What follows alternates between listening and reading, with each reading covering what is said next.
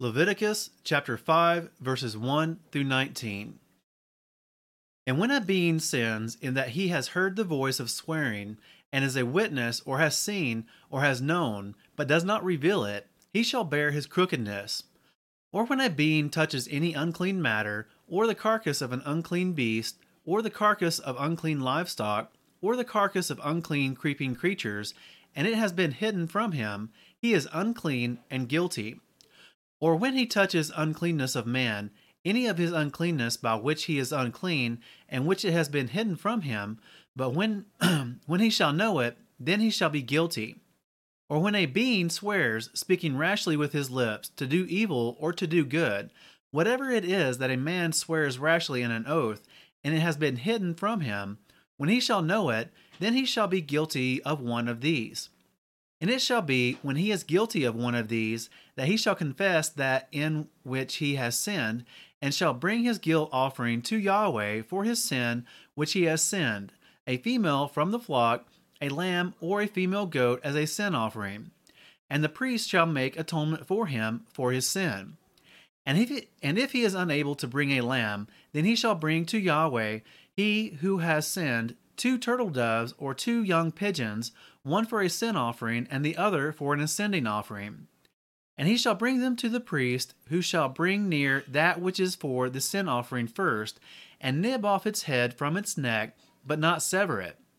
And he shall sprinkle some of the blood of the sin offering on the side of the slaughter place, and the rest of the blood shall be drained out at the base of the slaughter place.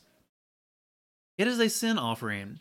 And he shall prepare the second as an ascending offering according to the right ruling, and the priest shall make atonement for him, which is sin which he has sinned, and it shall be forgiven him.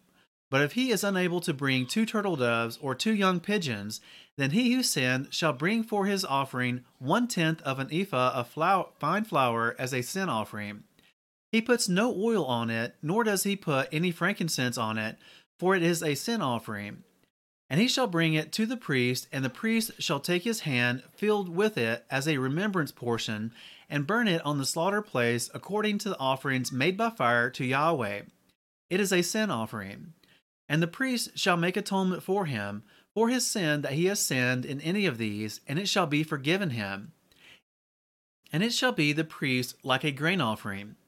And Yahweh spoke to Moshe, saying, when a being commits a trespass and has sinned by mistake against the set-apart matters of Yahweh, then he shall bring to Yahweh as his guilt offering a ram, a perfect one, from the flock, with your valuation in shekels of silver, according to the shekel of the set-apart place, as a guilt offering.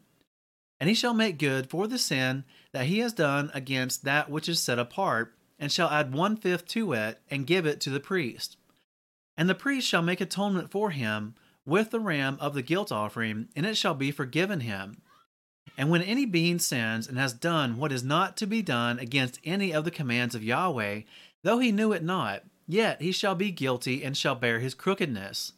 Then he shall bring to the priest a ram, a perfect one, from the flock, with your valuation as a guilt offering. And the priest shall make atonement for his mistake he committed unintentionally, though he did not know it, and it shall be forgiven him. It is a guilt offering.